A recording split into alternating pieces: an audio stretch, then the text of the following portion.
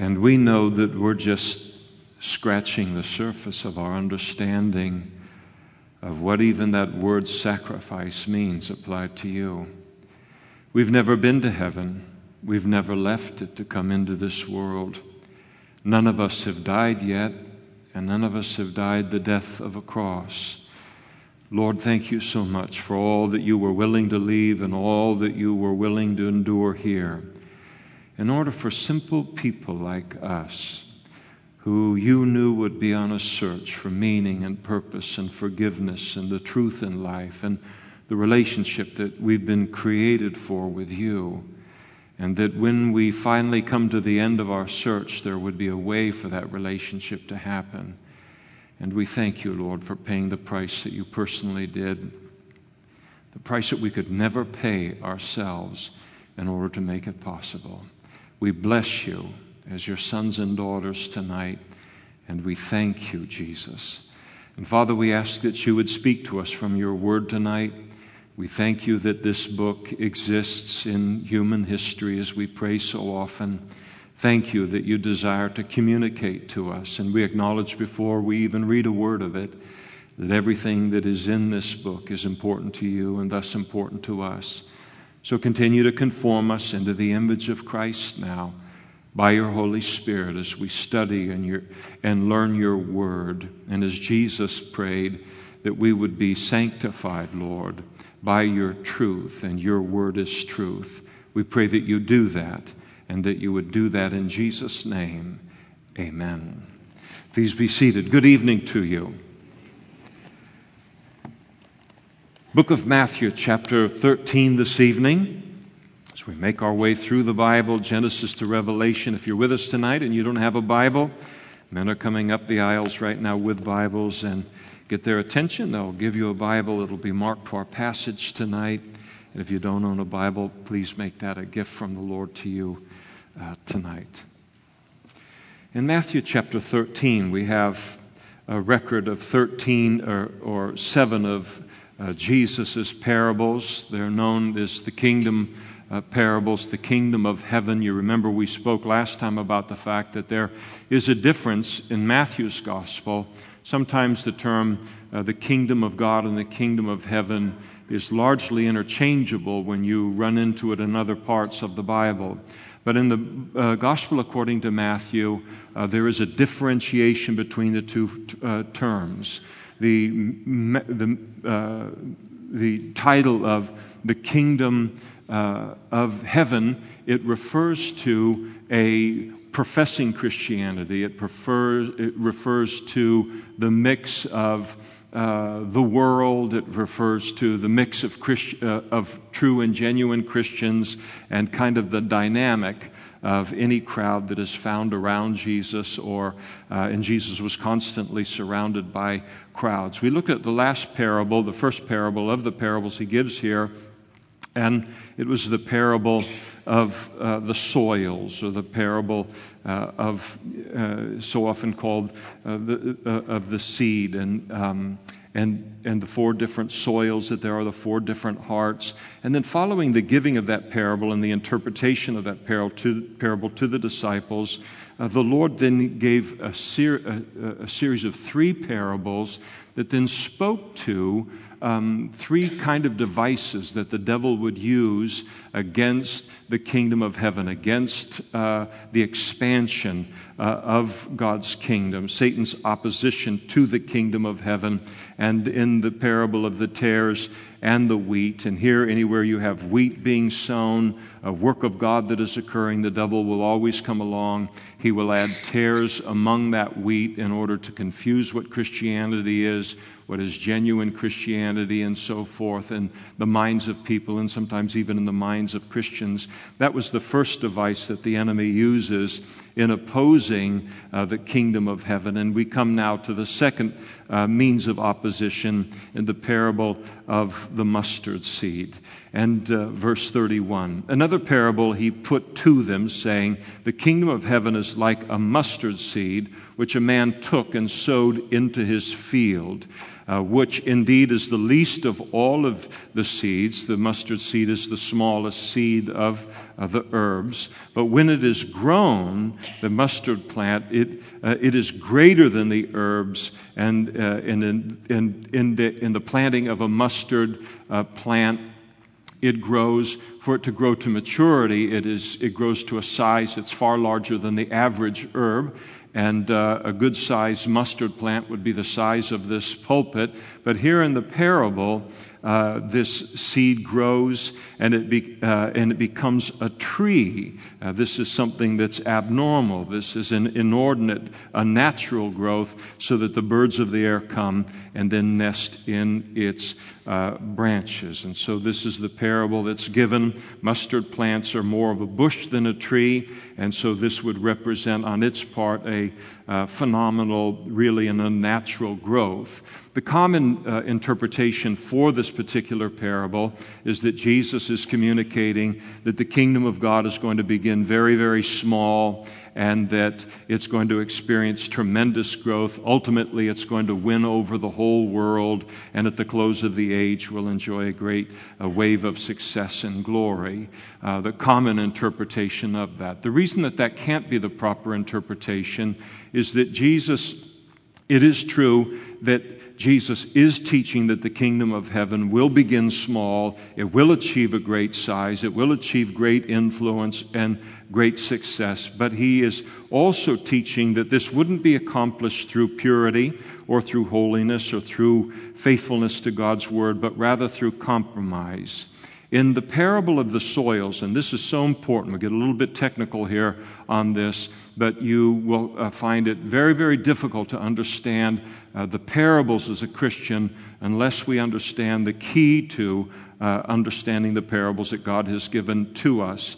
In the parable of the soils, the first parable of this chapter, Jesus gave us the key to properly interpreting all of the parables. He declared more fully in Mark's gospel, Mark chapter 3, verse 13, concerning that parable. He said to the disciples, "Do you not understand this parable?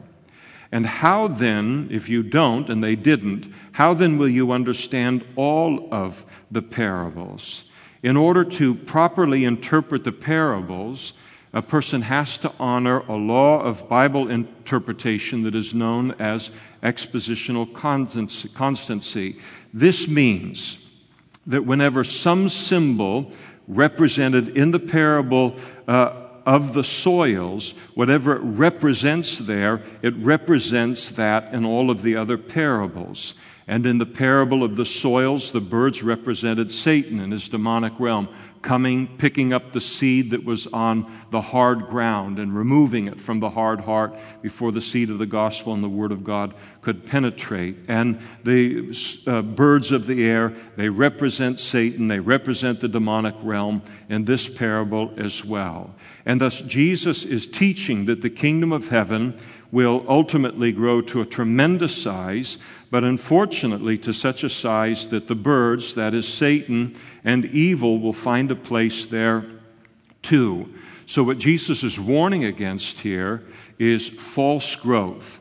Growth that occurs within the body of Christ, or what looks like the body of Christ, through compromise. That when growth and size become more important than holiness and integrity, and especially faithfulness to God's word in a church or in the body of Christ as a whole, then Satan will take advantage of that, and he will then become a part of that church or a part of that movement or denomination or non-denomination. And as you look all around the world at what calls itself Christianity, you see that this is very, very true, and very true in our age. Think about all of the cults and religious systems that claim to be Christian and to have their origin in the Lord and in the Bible, but they do not. But they masquerade themselves as being Christian. I think about Mormonism in this regard. I think about Jehovah's Witnesses in this regard. These are works-based religious systems that have no foundation in the Bible. And yet they portray themselves as Christian, and the average person that doesn't know their Bible, and certainly non-Christians, would look at them and say, well, they are Christian. They're going to be confused by that. I think about much of what is found in Roman Catholicism today. And I'm not saying that Roman Catholics cannot be born again, and I'm not saying that Roman Catholics cannot be born again, and I'm not saying that Roman Catholics cannot be born again. All right, we got it. So nobody's going to race out of here. Take some people a third time to, depending on their background or how careful they're listening. I'm not saying that. There are many born-again Christians in Roman Catholicism, but they are born-again Christians not because of the doctrinal positions of Roman Catholicism officially, but in spite of it.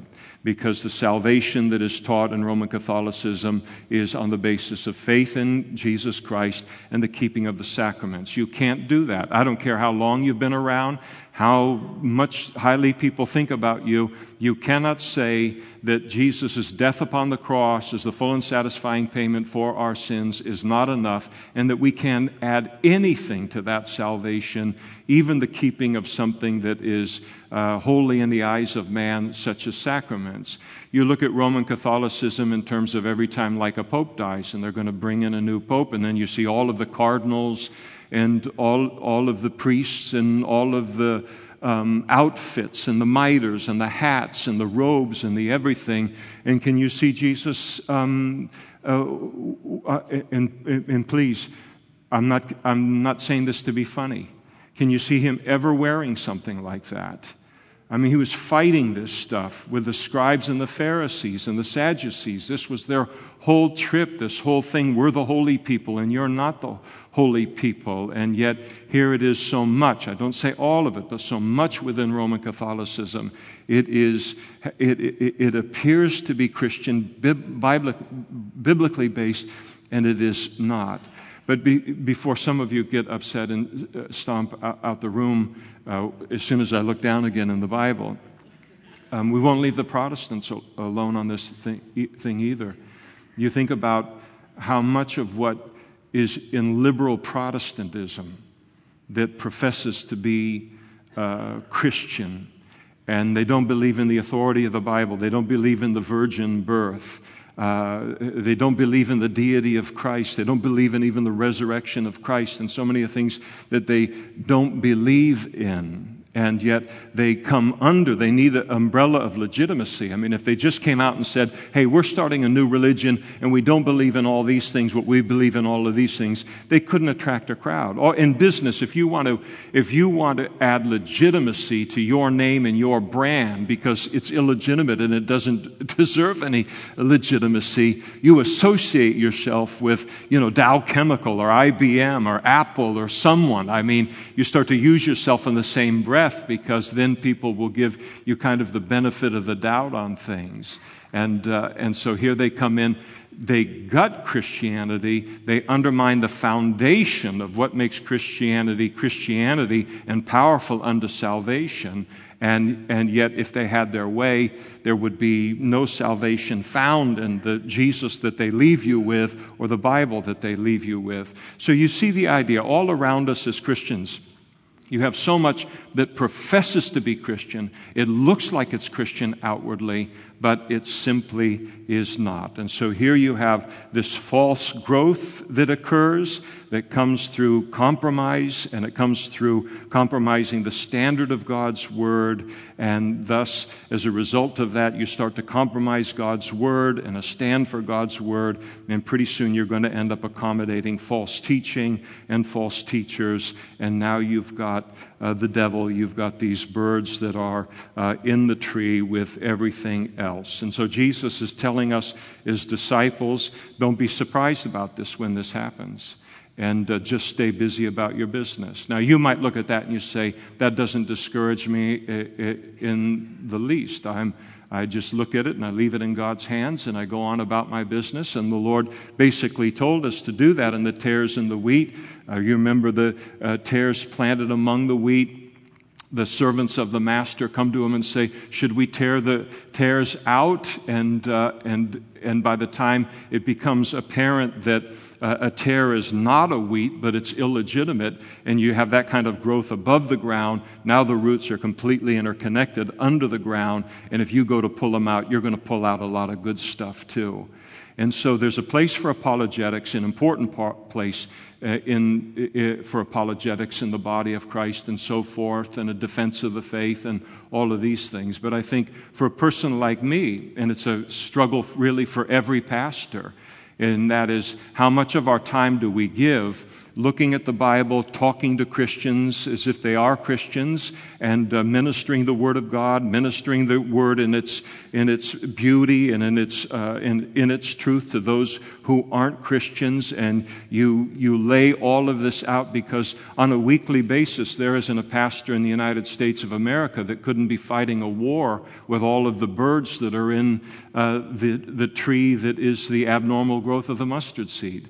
But you fight that battle, you bring the body of Christ who's just wanting to grow in their relationship with the Lord into that battle, and every time going to church is now bashing the Mormons and fighting against the Catholics and liberal Protestantism and all. That gets old pretty quick. So enough to know that this is what's going on. Everything that calls itself Christian is not necessarily Christian, and you got to look at that. I go back to, it may not be a discouragement to some of us in this room, but it can be a discouragement to me as a pastor. And as you see more and more accommodation of false doctrine, I think of positive confession doctrine. I just think about so many goofy things that are taught. And salvation isn't in the balance related to it, health and wealth and all this kind of thing. But there's so much false doctrine that is floating around today that it can be discouraging to a pastor, someone who loves the Lord, called to minister the Word, and to look at it and say, wow, I mean, again, am I making any kind of a difference in the world? What's the use of having Sunday night services and going through the Word? And yet Jesus comes in and says, that's not your business, that's not your worry. I'm telling you in this parable, this is going to be a part of the deal, but it doesn't mean that you stop doing what you're doing.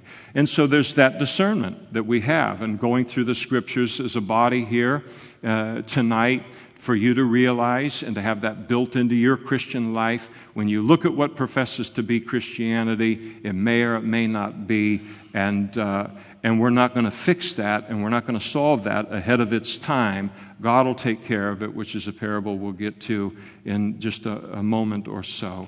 And so this is, Satan opposes the genuine work of the Lord in the world by, number one, by planting false Christians among that work, encouraging false growth through compromise and false doctrine. And then finally, the next parable, the parable of the leaven, by introducing false doctrine. And it's very, very close to the parable of the mustard seed. And in another parable, he spoke to them, the kingdom of heaven is like leaven, which a woman took and she hid in 3 measures of meal until all of it was leavened. And so here you have the kingdom of heaven. It's like leaven. The woman puts it into the meal. Leaven, of course, is going to spread.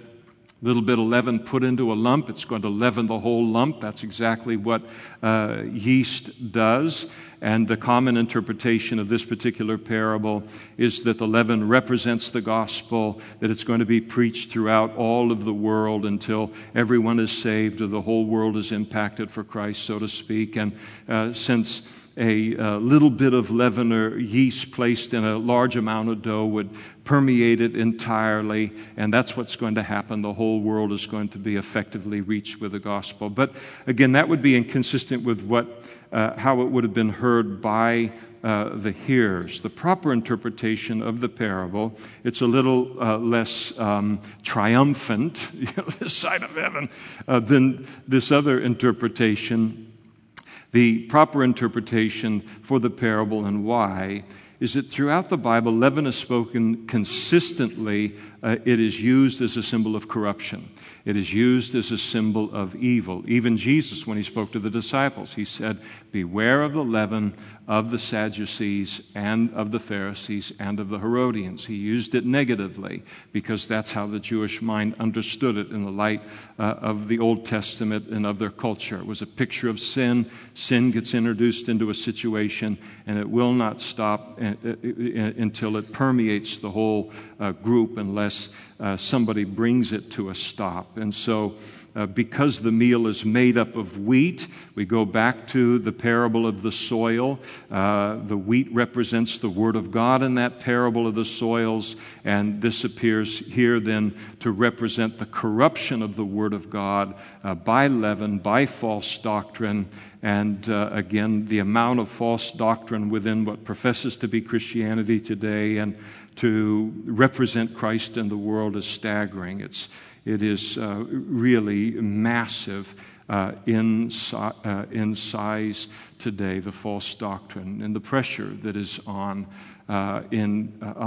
leaders, on you as members of the body of Christ, in order to accommodate false doctrine and accommodate sins that are clearly prohibited in the Word of God. It is important to Jesus that we never assume as Christians that all that is being taught and practiced under the banner of Christ or Christianity is of God, but to realize that we should be aware of the fact that a fair portion of it has its origin in the devil. We do not freak out, but it makes us realize we need to be discerning about these things, and we need to be protective related to our own walk with God, protective to what we allow into our hearts and into our minds in terms of input. And again, the three ways that the devil successfully disrupts the advancement of the true kingdom of God: by infiltrating any good thing that God is doing, by planting false Christians within it, and then representing them as Christians and creating confusion for Christians and non-Christians alike, encouraging false growth through compromise, and introducing false doctrine into the kingdom of God. I know quite a number of pastors personally who are done with the subjects like gay marriage. They're done with subjects like homosexuality. They're just not going to address the subject. It's too hot of a button.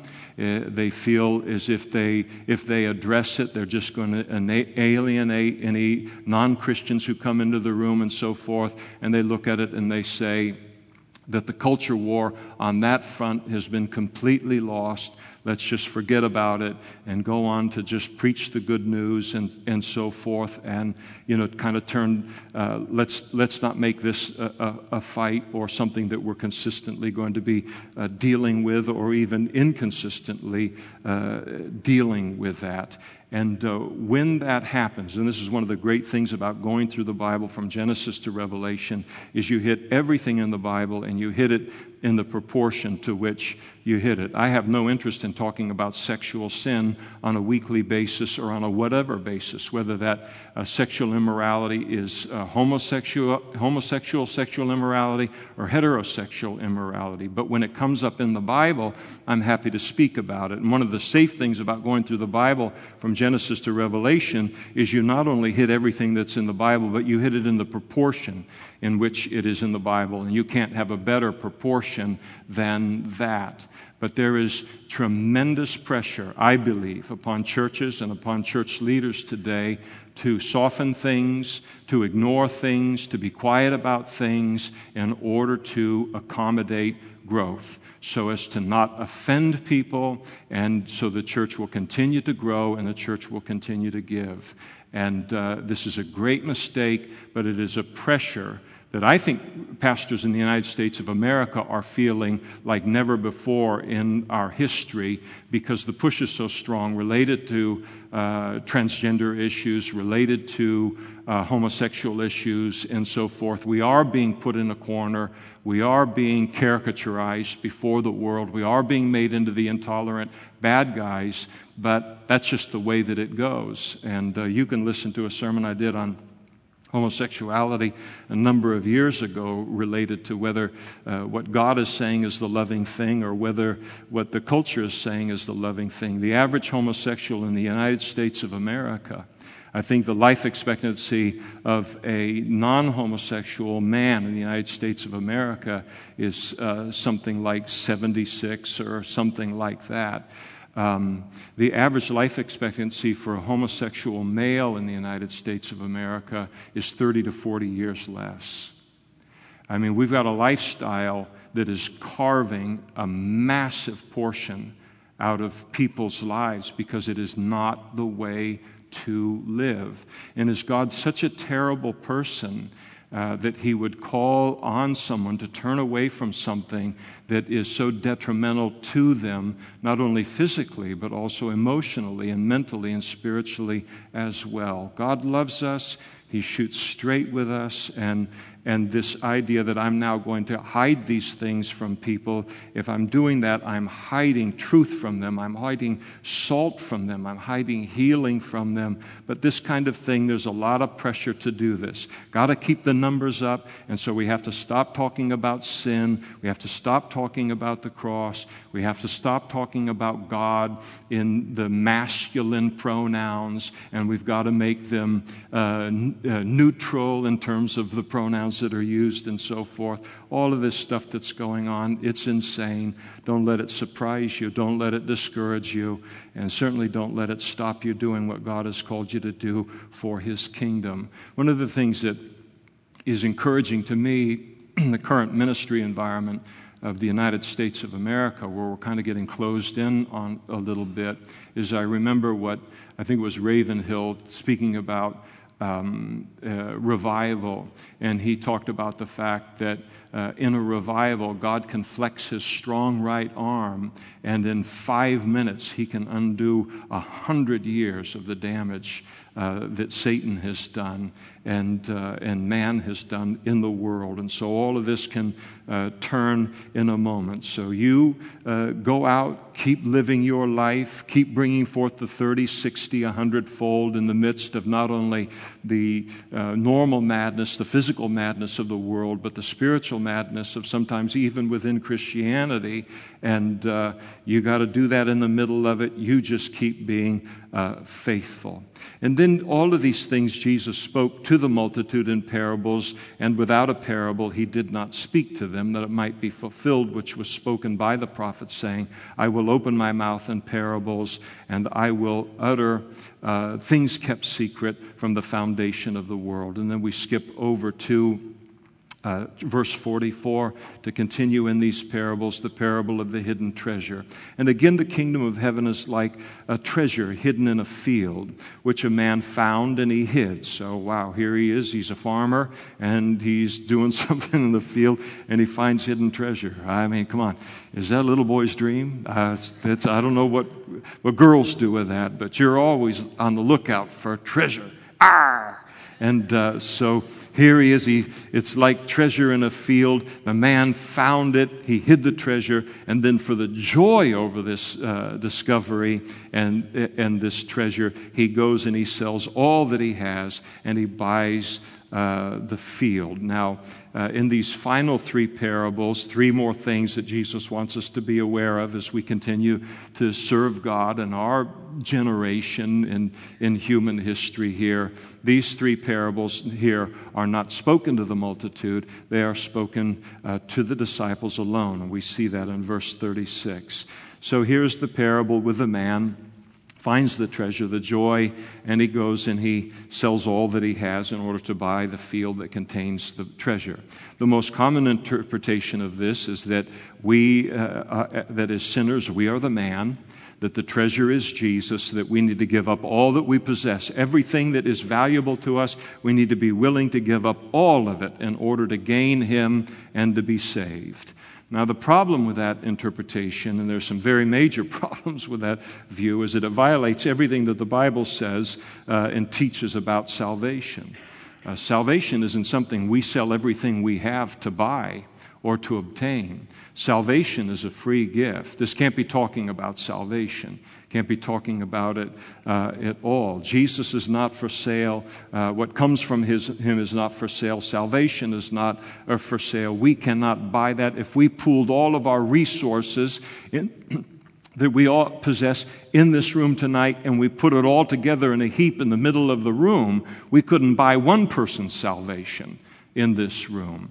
And so it can't be talking about that. The Bible says, for by grace you've been saved through faith, and that not of yourself, but a gift of God. Salvation is not of works, lest any man should boast. The proper interpretation, and again we remember the parable of the soils in this. Jesus gave that as the key to understanding all of the parables here. And so because of that, it must mean that since the man represented Jesus in the parable of the soils, that it represents him too in this parable. And since the field represents the world in the parable of the soils, then it represents the world here. And what is the treasure that Jesus purchased the world in order to get? The church, the body of Christ, Christians. And everywhere you want to turn in the New Testament, it speaks about us as Christians as being what? As being a purchased possession, as being a purchased people. Notice the price that he paid in order to purchase us and to make us his people. It tells us that he paid all that he had. Well, what does that mean? It speaks of the fact that he left all of the glory of heaven in order to come into the world, the significant price that he paid in leaving that glory in his incarnation to even come into the world. And then it also speaks that all that he had of his physical death upon the cross for us, his burial and his resurrection. Jesus gave everything that he had in order to provide us with salvation. And then why did he do that? The parable tells us, and it's significant, for the joy over the treasure. So you look at these parables, and Jesus is speaking these parables, and why aren't they discouraging him? When he knows what he died on the cross, was buried, and rose again on the third day to produce this tremendous organism called the body of Christ, this tremendous family of his, and yet he knows all of these things are going to happen, be misrepresented, there's going to be compromise that's going to be attempted to introduce, and why does he even put up with all of the aggravation of all of it? The disrespect of the hearers toward his word and the misrepresentation of him and so forth, and the reason is for the joy of saving you. For the joy of saving you. And I think about that. And the key word to me in this parable, in terms of like a Selah moment, an absorption of it into our spirit, is the word joy. We think about the joy that his salvation has brought into our lives. But here Jesus himself teaches that where we learn of the joy that our salvation brings to him. Well, I would hardly believe it, except that Jesus said it here. And he really, really does love our souls. He was the lover of our souls long before we ever became a lover of our own soul. And so the joy that it produced for him.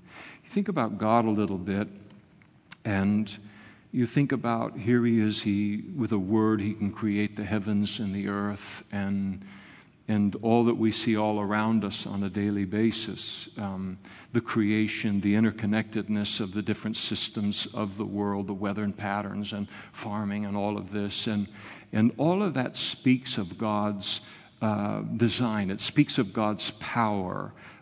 David brings that out in one of his psalms.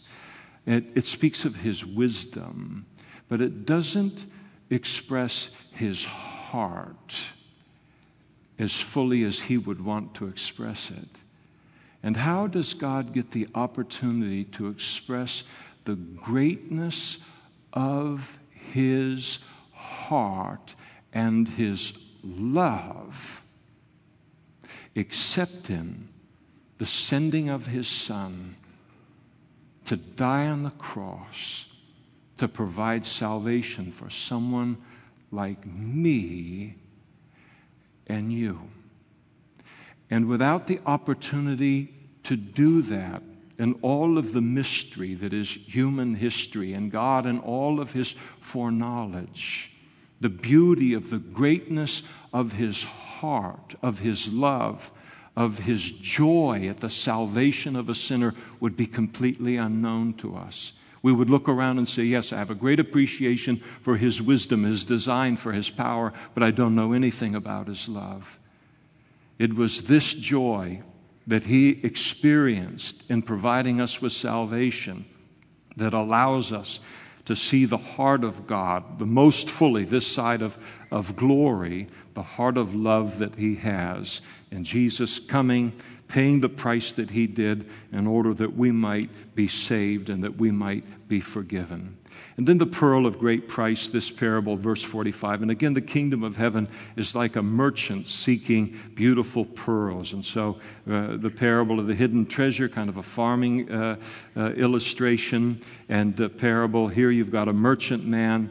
The kingdom of heaven is like a merchant. He's seeking beautiful pearls, who, when he had found one pearl of great price, this is the pearl to end all pearls, he went and he sold all that he had, and he bought it. Again, the common interpretation is that the pearl represents Jesus and His salvation. We need to give up everything that we have, no matter how valuable, in order to gain that salvation from Him and be saved. But again, it violates the fact that salvation is a free gift. There's nothing we can give in order to merit it or in order to receive it.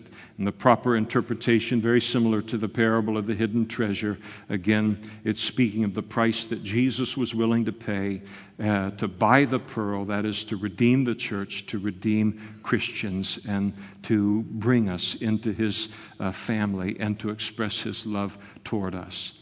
And then in verse 47, the parable of the dragnet. And again, the kingdom of heaven is like a dragnet, which was, and it's not a TV show for some of you, in the Sea of Galilee and the various oceans of the world.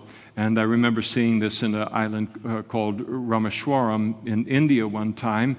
And they call dragnets because they drag them behind the boat. And when you drag a net behind a boat, you're liable to catch not only who knows what kind of fish, a fish that you can sell and are valuable, and other fish that are worthless, but you can pick up all kinds of junk. And they would pull these, they would do the drag nets, and they would bring the boats in, I remember at Rameshwaram, and as soon as they pulled those nets right onto the dock and they opened them up, a flurry of people would then begin to surround it, and all of the stuff that was junk and worthless got thrown over here in this direction. It was like a science, and then everything was valuable got put over in this direction. And the reason is it has to be a sorting after you're going to collect by way of a dragnet, a sorting afterwards between what is valuable and what isn't valuable, what you wanted to catch and what you didn't want to catch. And so the kingdom of heaven is like a dragnet that was cast into the sea and gathered some of every kind, which when it was full, they drew to the shore, and they sat down, and they gathered the good into vessels, but they threw the bad away. And so it will be at the end of the age. The angels will come forth and separate the wicked from the just. We don't have to worry about doing that today. God will take care of it at the end of the age, and cast them into a furnace of fire, talking about Gehenna, eternal judgment, where there will be wailing and gnashing of teeth. The wailing speaking of the emotional torment of Gehenna, and the gnashing of teeth speaking of the physical torment of Gehenna. I don't want anything to do with either of them, and I won't. Thank you, Lord, tonight. And Jesus said to them, "Have you understood these things?" And they said to Him, "Yes, Lord." And so here is the parable of the dragnet, and Jesus gave that interpretation that at the end of the age a judgment is coming, in which the angels are going to then separate the wicked from the just. And at that time, the wicked are going to be cast into a furnace of fire, and there will be the wailing and gnashing of teeth. And the idea is this: Jesus is talking about a lot of things that are going to be there that would warrant judgment and all. Judgment is coming. There's going to be a great divine judgment coming in human history. There'll be a great and final separation that is coming to this mixed thing that we live in the middle of now, called the kingdom of heaven, and one day all of the false doctrine, all of the false teachers, all of the compromise and the hypocrisy and the tares that are among the wheat and the hard-hearted and the bad and the wicked and so forth, all of it will be separated away. It will all come to an end, and righteousness will be revealed at that point in time, and it will be rewarded. God's going to clean it all up in the end. And sometimes it can look like evil's going to win. And sometimes even within professing Christianity, it can look like, purity of doctrine is going to fall by the wayside. We may not even be seeing the worst of it yet in the world. The Bible talks about the fact that the day is coming when people will not endure sound doctrine. They just simply will not put up with sound teaching or measured, careful teaching of the Word of God and what God says. They're going to deflect their ears from that teaching, and they're going to heap up false teachers that want to tell them what they want to hear, and then they will become the popular ones. This will become more and more the measure of things as the return of the Lord draws near and near. And I think it's very, very important, and I don't want to belabor the point, but I want to make the point, is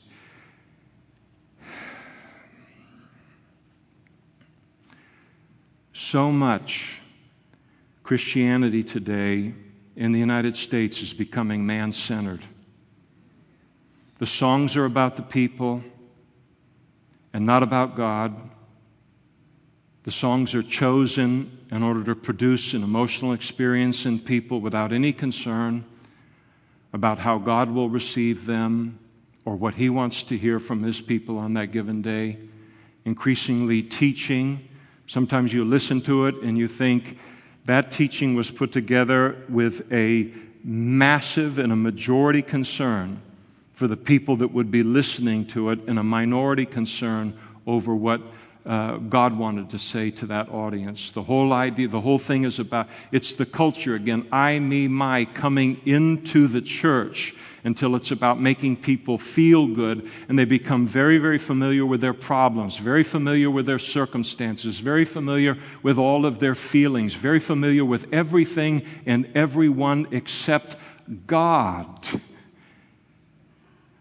And this is the world's worst time for this thing to be happening, because as we understand our Bible, things are going to get worse and worse as the time of Jesus' return begins to draw clear, and we're going to need a foundation in God like we've never been before. What's happening right now is so dangerous, it makes me want to shout.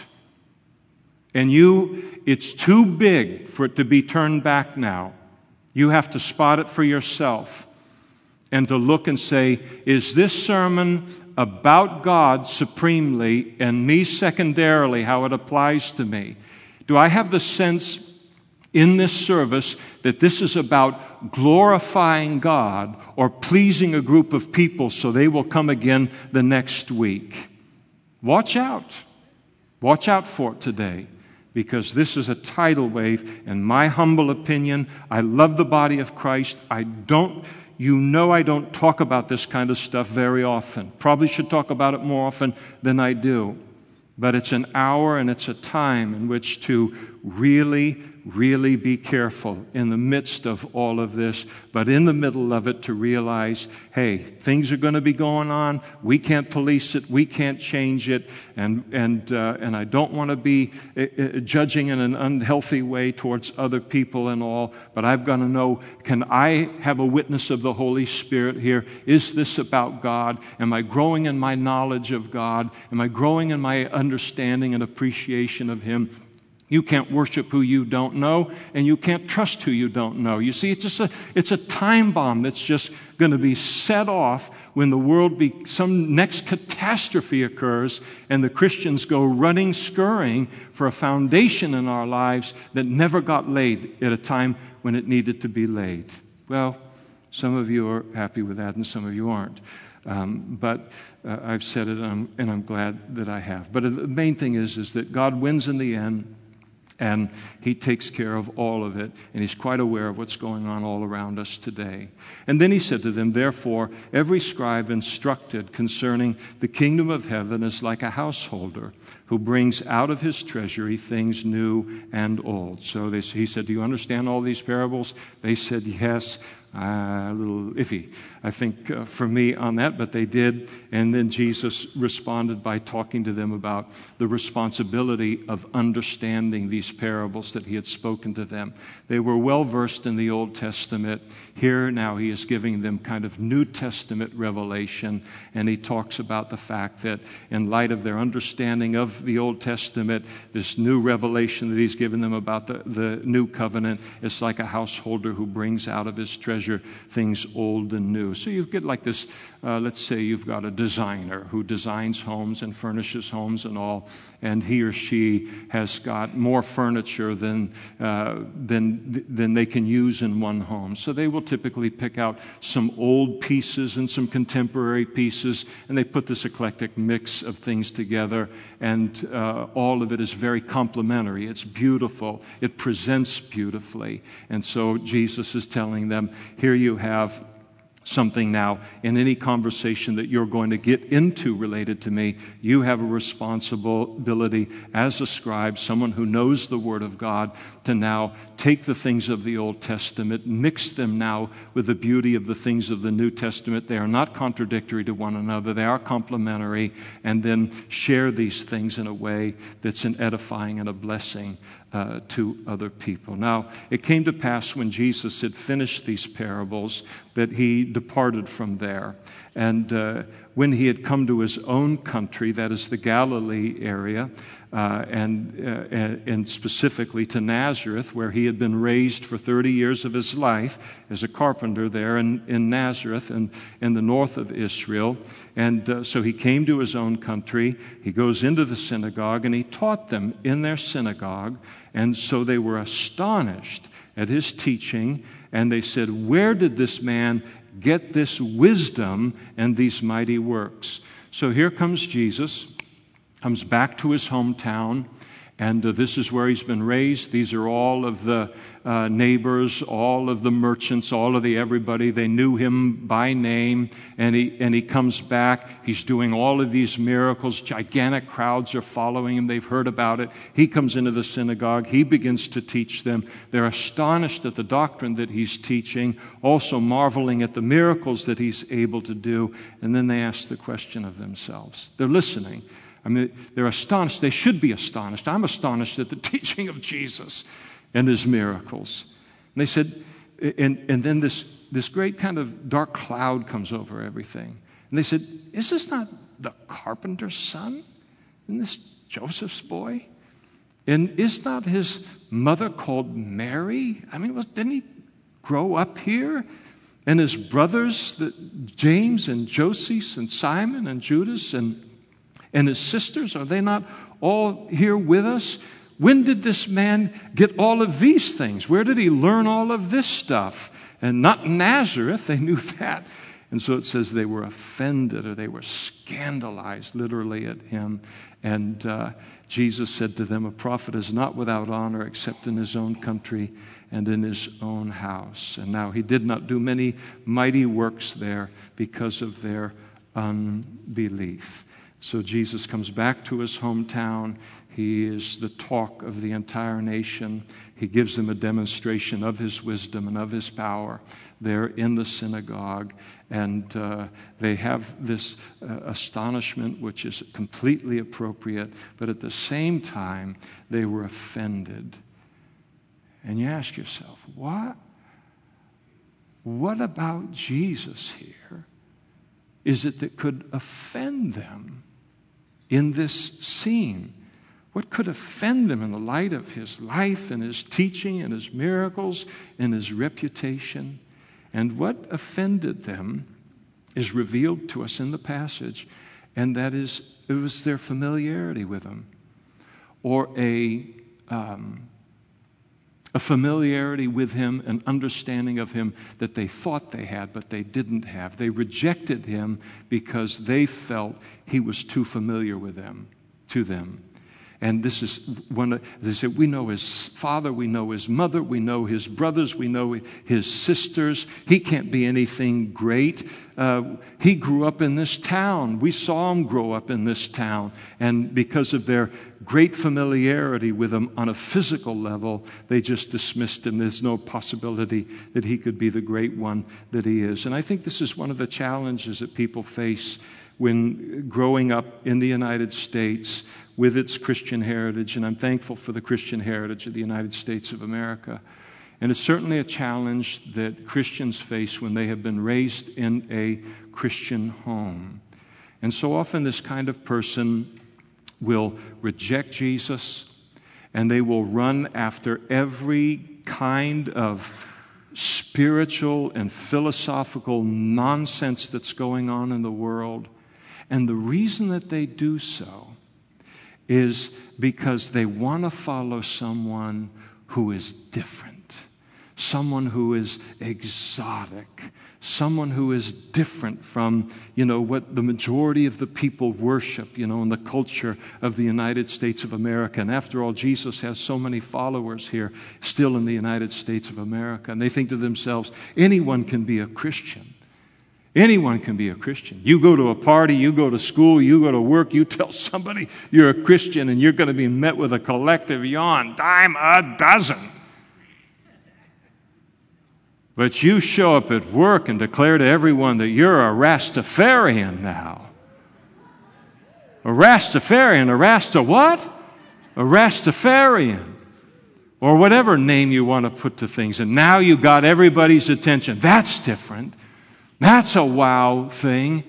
Tell me a little bit about, more about all of that. And then when I tell people about the guru or whoever and the beliefs or whatever and any of this, so much of this stuff that goes on in the world, then they begin to think, man, that person, they're their own man. Somebody light up a cigarette for them, man, and find a horse for them. That's a Marlboro man or something, And that person knows how to think for themselves. They're not part of the crowd, part of the herd or anything like that. And so I'm going to go listen to them. They're so independent and they're so cool and everything. And I think I've got a few questions to ask them. And people like the attention of being a part of something that's obscure, something that is odd. And so often people reject when they come from a Christian background, and especially if they haven't been born again in their Christian home, but they've been raised in a Christian home, and they think that they know Jesus and they know Christianity just by virtue of having been around it all their life. And you don't even begin to understand Christianity or to know Christianity until you begin the relationship with Christ.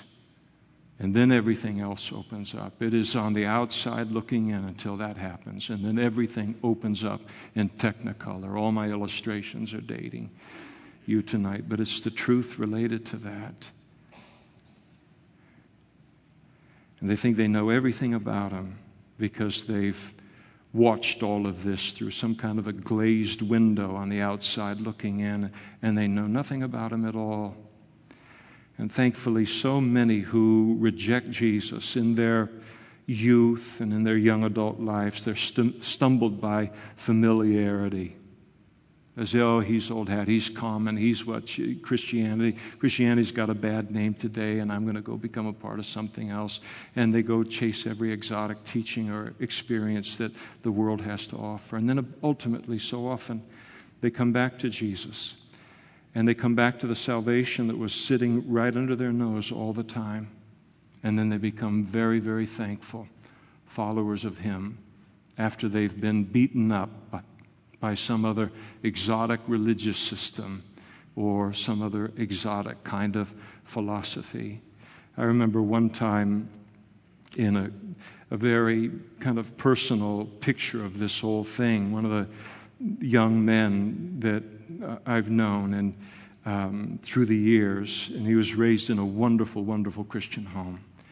And ultimately, he reached adult life, and Christianity wasn't born again. Christianity was this kind of thing that he'd been grown up around and all very, very familiar with, and he wanted to find something again a little bit more exotic. And so he goes off to India and he explores all of the Eastern religions and all of this kind of stuff. And as you go to find out about the gods behind, the Hindu religion and a lot of the Eastern religions and all, if you've got any kind of an imagination, you'll run terrified in the other direction. You can never please these gods. You can never please them. And there are so many of them. There are tens of thousands of them that cannot be pleased and demand to be pleased every day. And he went out and he got his fill of all of this. And he came back to the Lord and ultimately became a missionary. And he speaks about the fact how the truth was right under his nose all of his life, but he sniffed at it because it was so familiar and he wanted to try something different. I wonder how many of us in this room tonight, I won't ask for a show of hands or have you stand or anything like that, but that's your testimony and your story too.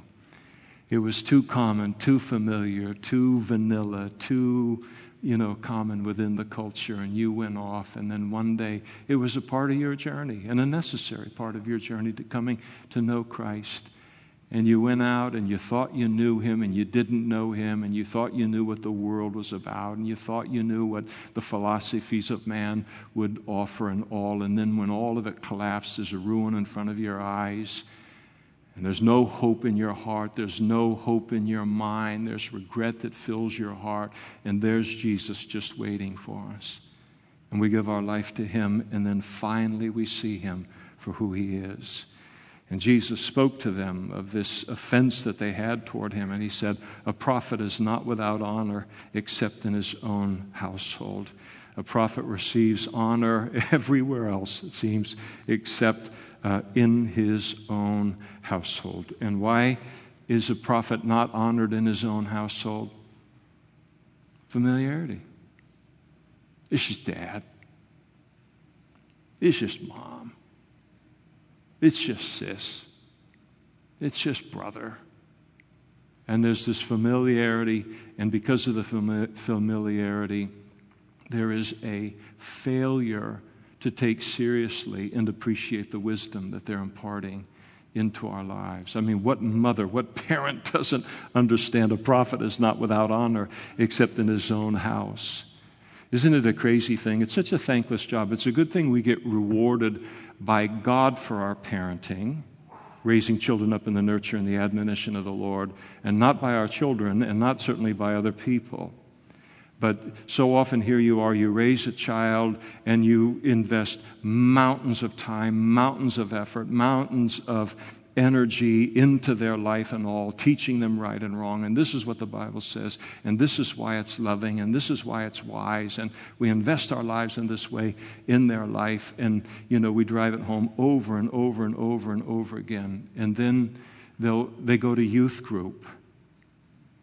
And they hear Pastor Haji say something, and then they come in the door at the end of the night and they say, Pastor Haji said such and such, and it's a truth you've told him 1,000 times. And yet it was somebody else saying it now that the light goes on. And you say, Lord, I am so thankful that you know what I did and how many times they should have heard it ahead of Pastor Haji or anybody else that it might be in an illustration. And we come to accept it. Why?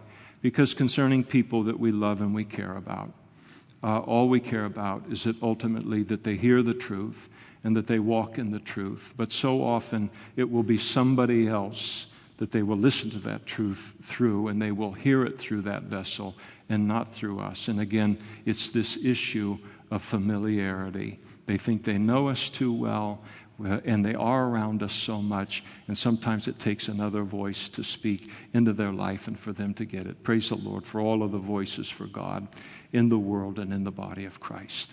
Let's stand together. Let's have the worship team come forward, and we'll close tonight in prayer.